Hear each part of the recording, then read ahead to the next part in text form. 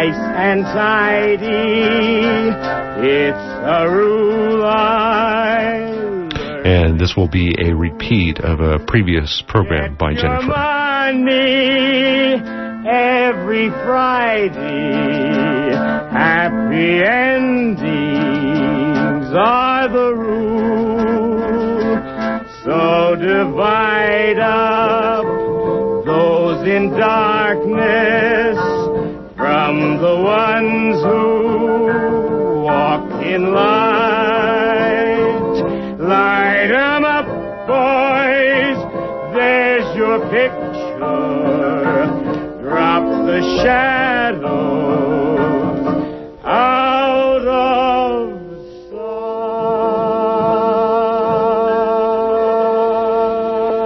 sight. This is Jennifer Stone, reading to you from my memoir, Telegraph Avenue Then. I think I'll begin at the beginning, yes, with the foreword. Someone once wrote, "Only the dead tell the truth, and then not for some years." So, too, this journal, this record of the past. Journals tell the truth. If you let them soak long enough, over time, flesh falls from the bones. We get to the marrow of things. Our myths marinate. The symbols come to the surface. What happened is only history. What matters is mythos. Most journal writing appears elliptical. The thoughts skip like stones across the surface of a life.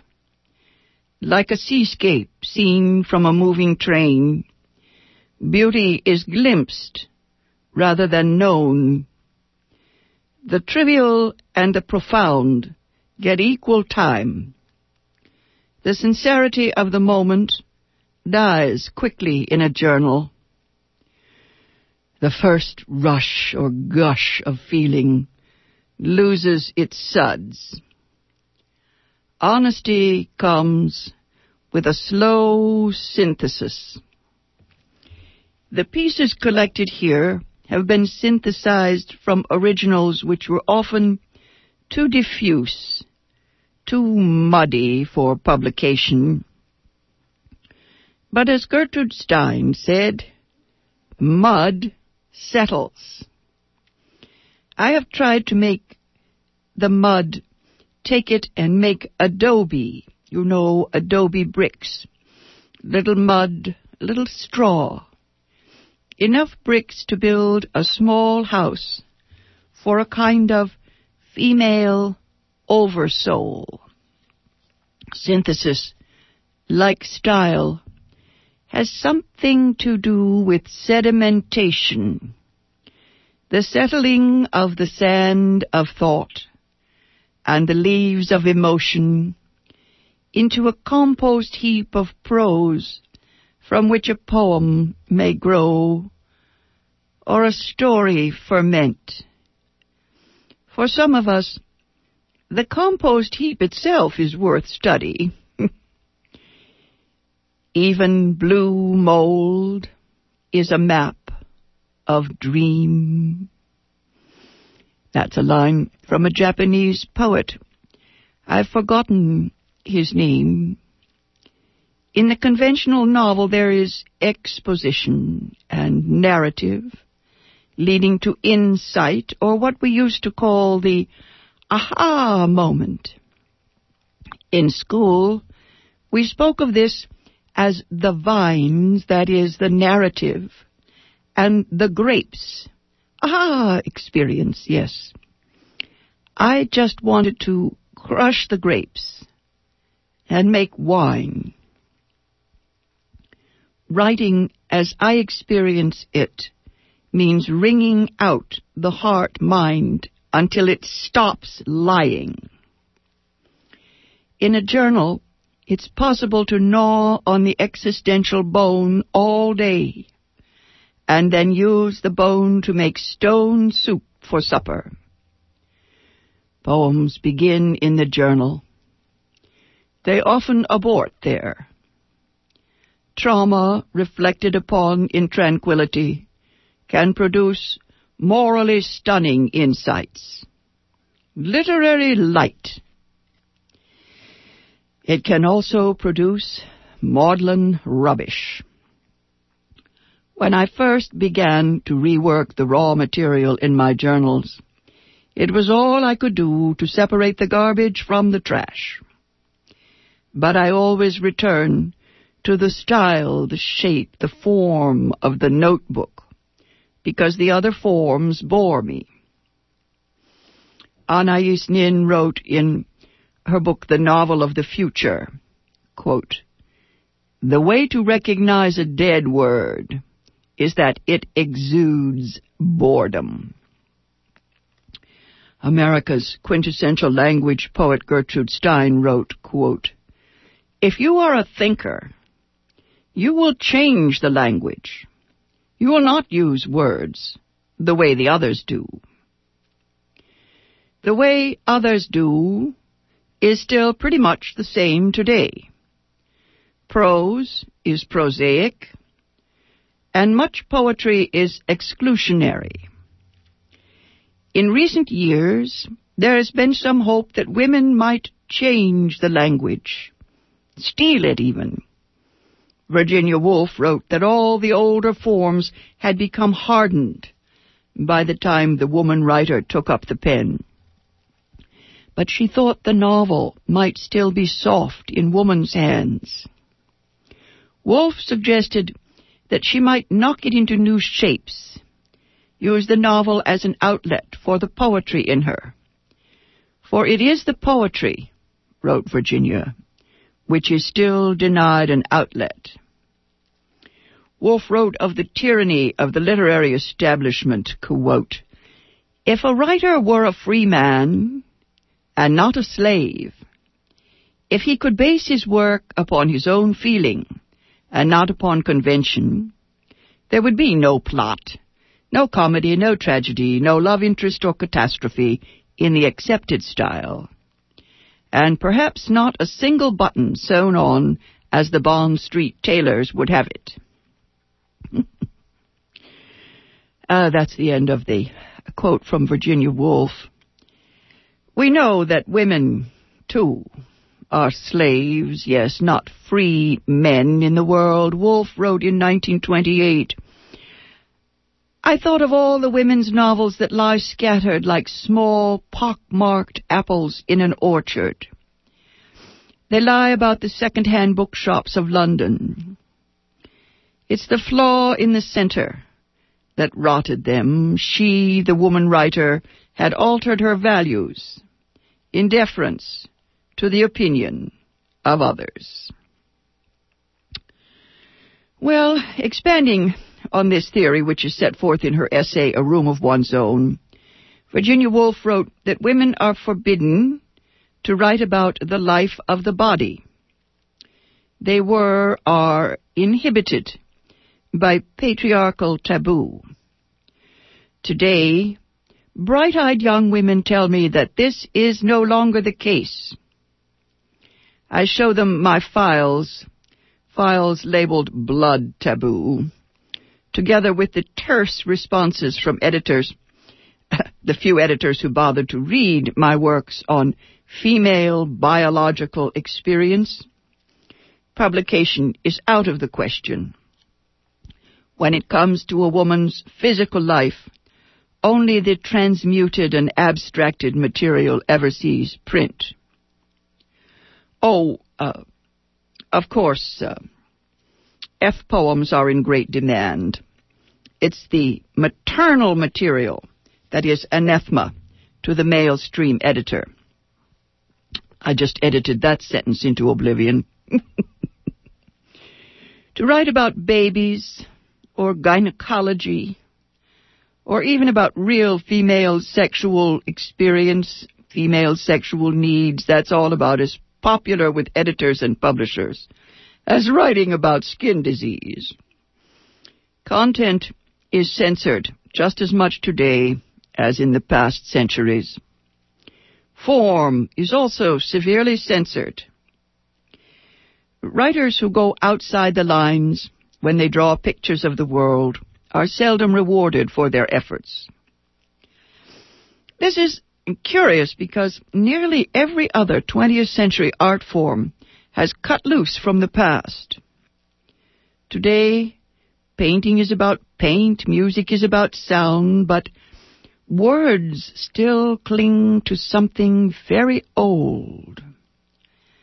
Like religiosity, language has its seat in the old brain, in the reptilian brain stem of early man. Chants are as old as the dance. In the beginning was the Word, and the Word was sacred. Sacred text became story, and we are our stories. We will never be without our stories, the fables and tales, legends and myths that surround us, that comfort us with symbols and songs. As Joseph Campbell tells us, ritual is enacted myth. Our rites change as our myths do. Witness the rock concert. There's an ancient rite made new. What modern writers need to find is the structure that supports words today. New Age stories may not need ends or beginnings or even middles. Gertrude Stein wrote, quote, "Stories have gone, just as representative painting has gone. Perhaps representative painting has gone because we have photography. Perhaps stories have gone because social structure as we have conceived it is going." Many of the stories of Western civilization have been internalized in our culture.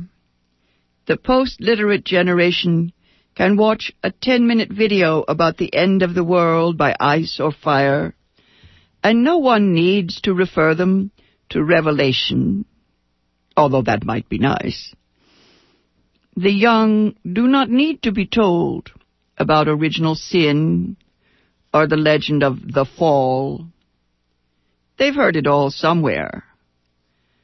These myths stain the culture, soak the soul.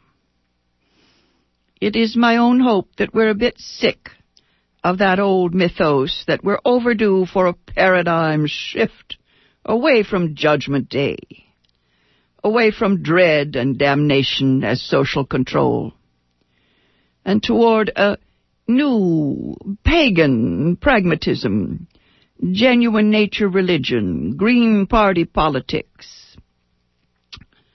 If this is the direction of the new millennium, literature will get a break. We'll be able to let go of linear time, that sense of time that only leads to death. Poets know these lines, these linear lines, are only circles, after all. No matter where we go in time, we always meet ourselves coming back. So, too, in this present work, I find the person who wrote my pages is no longer with me, but she meets me coming back through the existential steps toward consciousness. She is still asking questions. The answers are forgotten now. Many of the individual pieces included have been published over the years in different magazines. I used the working title, Loose Leaves from a Little Black Book.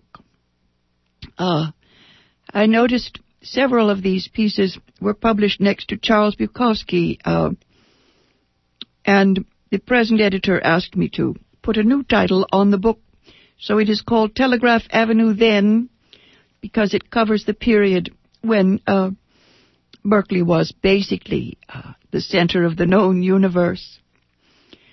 I hope that placing these pieces together between two covers will make a kind of marriage, or anyway, a liaison. Reading them over now, they seem to have the aura of an old photo album. Perhaps what is left out speaks the loudest. Anais Nin once wrote, "Trust the fragments." Over the years, with my own students, I use the phrase, "Trust the dust." Dust is never deliberate. Yes, we are what we throw away, like the past. It just accumulates. It becomes an ever-expanding present.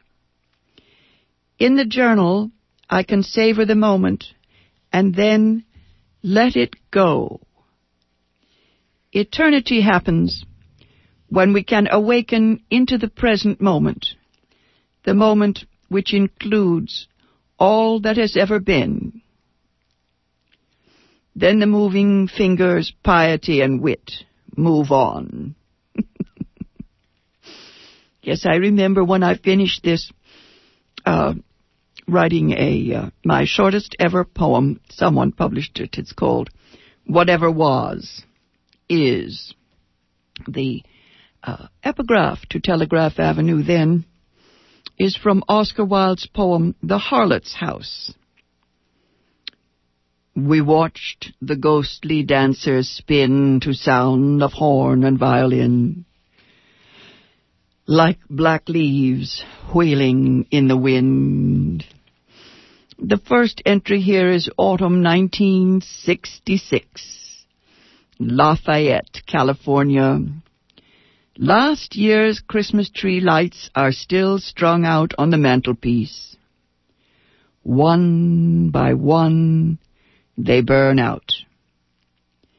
It's August, September.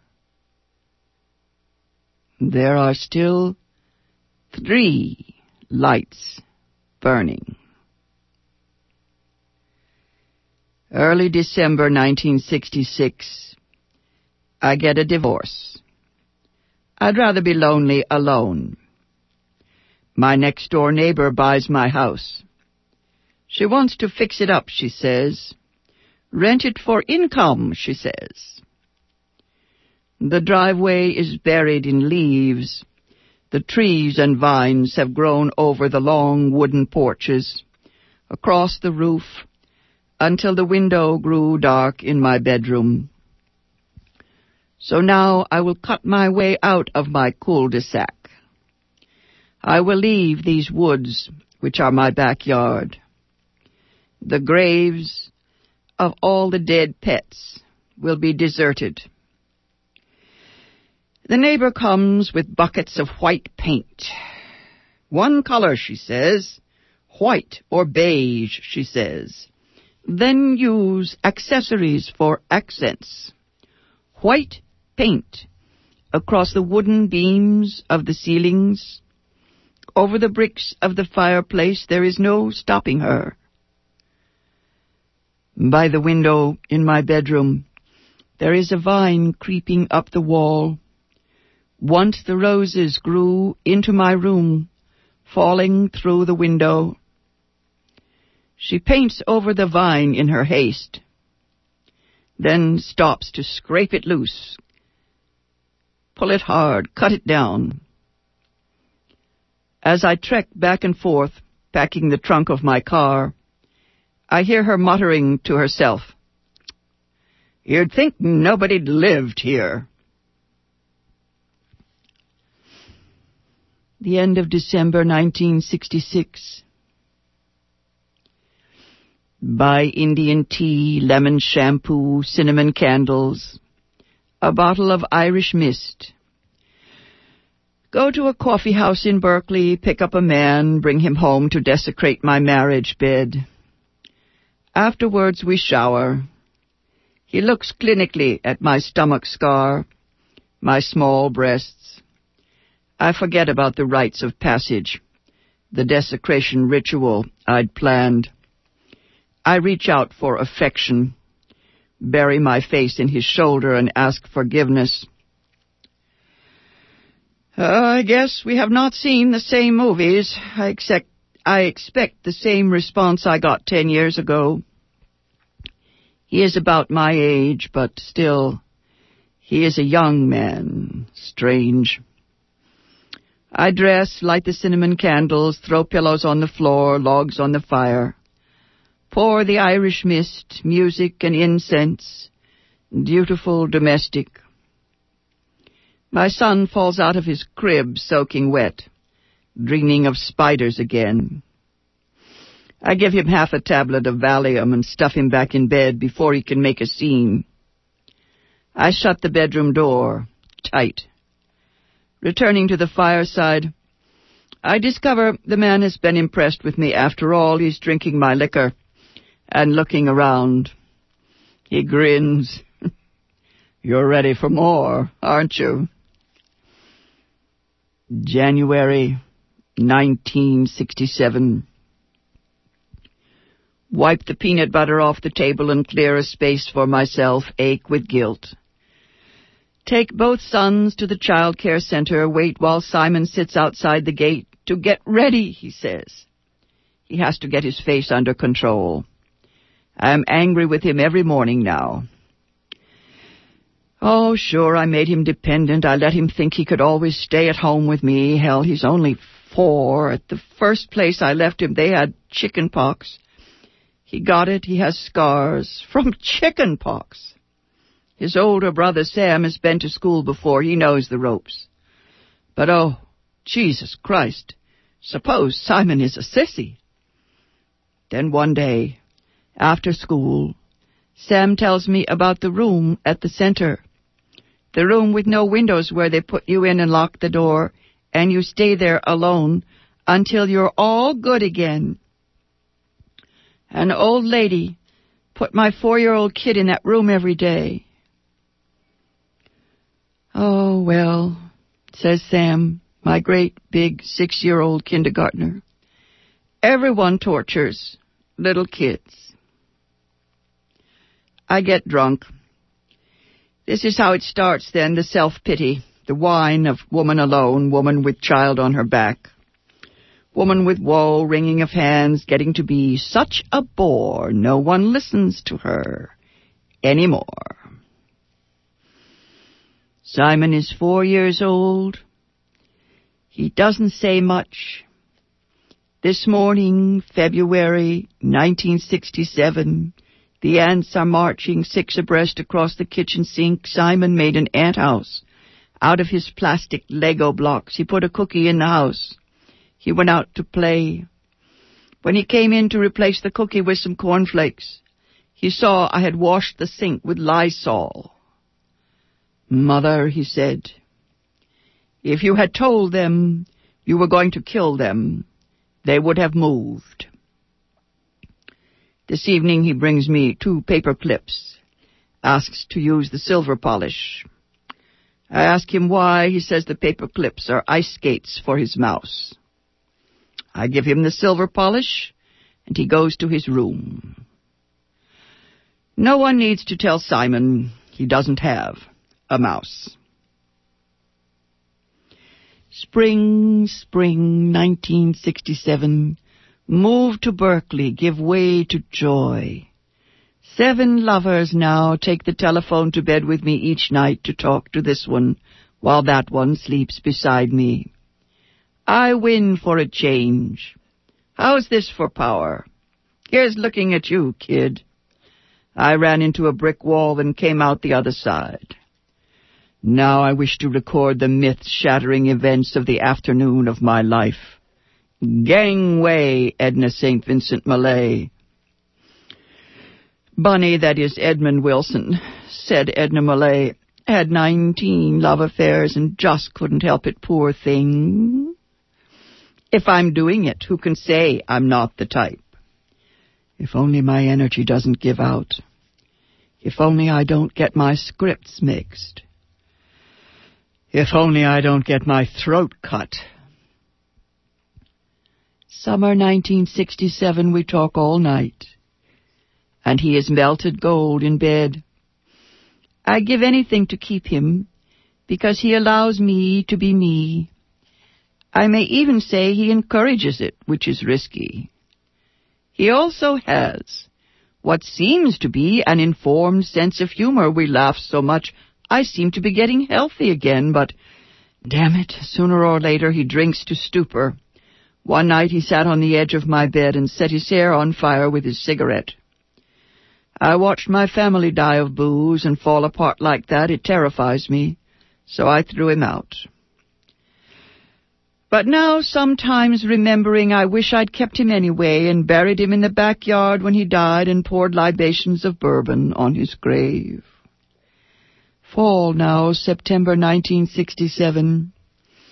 I bought this honest-to-God topless bra at the most esoteric lingerie shop in Berkeley. The European woman who owns the shop looks down her nose at the locals, taking no solace from girls who go braless. Come back and see us when you need a good brassiere, my dear. She smiles, rolling her R's. When I try on the topless bra, she assures me it is the last one in stock this season. I buy it because it gives my breasts a terrific hoist. I look in the mirror. Imagine I am the Empress Josephine, with my breasts shoved up under my chin. Black, lace-covered sharp bones lift and frame my flesh. The first time I wear it, I get black and blue marks. Poor Josephine. Napoleon said one time or another that women have no rank. Their place in life, their socio-economic score, depends upon the males with whom they find favor. One can find a good master, or a wise master, or a louse. But it's still a slave system any way you call it. A rich master may be kind and generous, but you have to stay home and pour drinks for his friends. I mean, you have to. Well, the women's movement is seeping into my psychosexual adjustment. What can I do with an unused, topless bra? I am what I throw away. That is the first section of Telegraph Avenue, then, a collection of fragments beginning in 1966 and ending in 1977. The second book begins in 77 and ends in 88. The third book begins in 88 and ends in 1999. Aren't numbers wonderful? This has been Jennifer Stone. Once again, the book is Telegraph Avenue, then. I'll be back with a second reading from this book next time.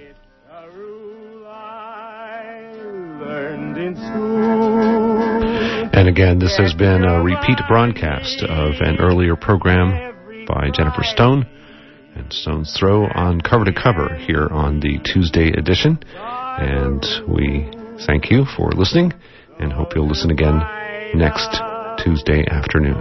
In darkness from the ones who walk in light.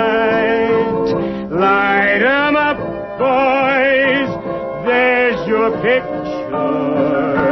Drop the shadows out of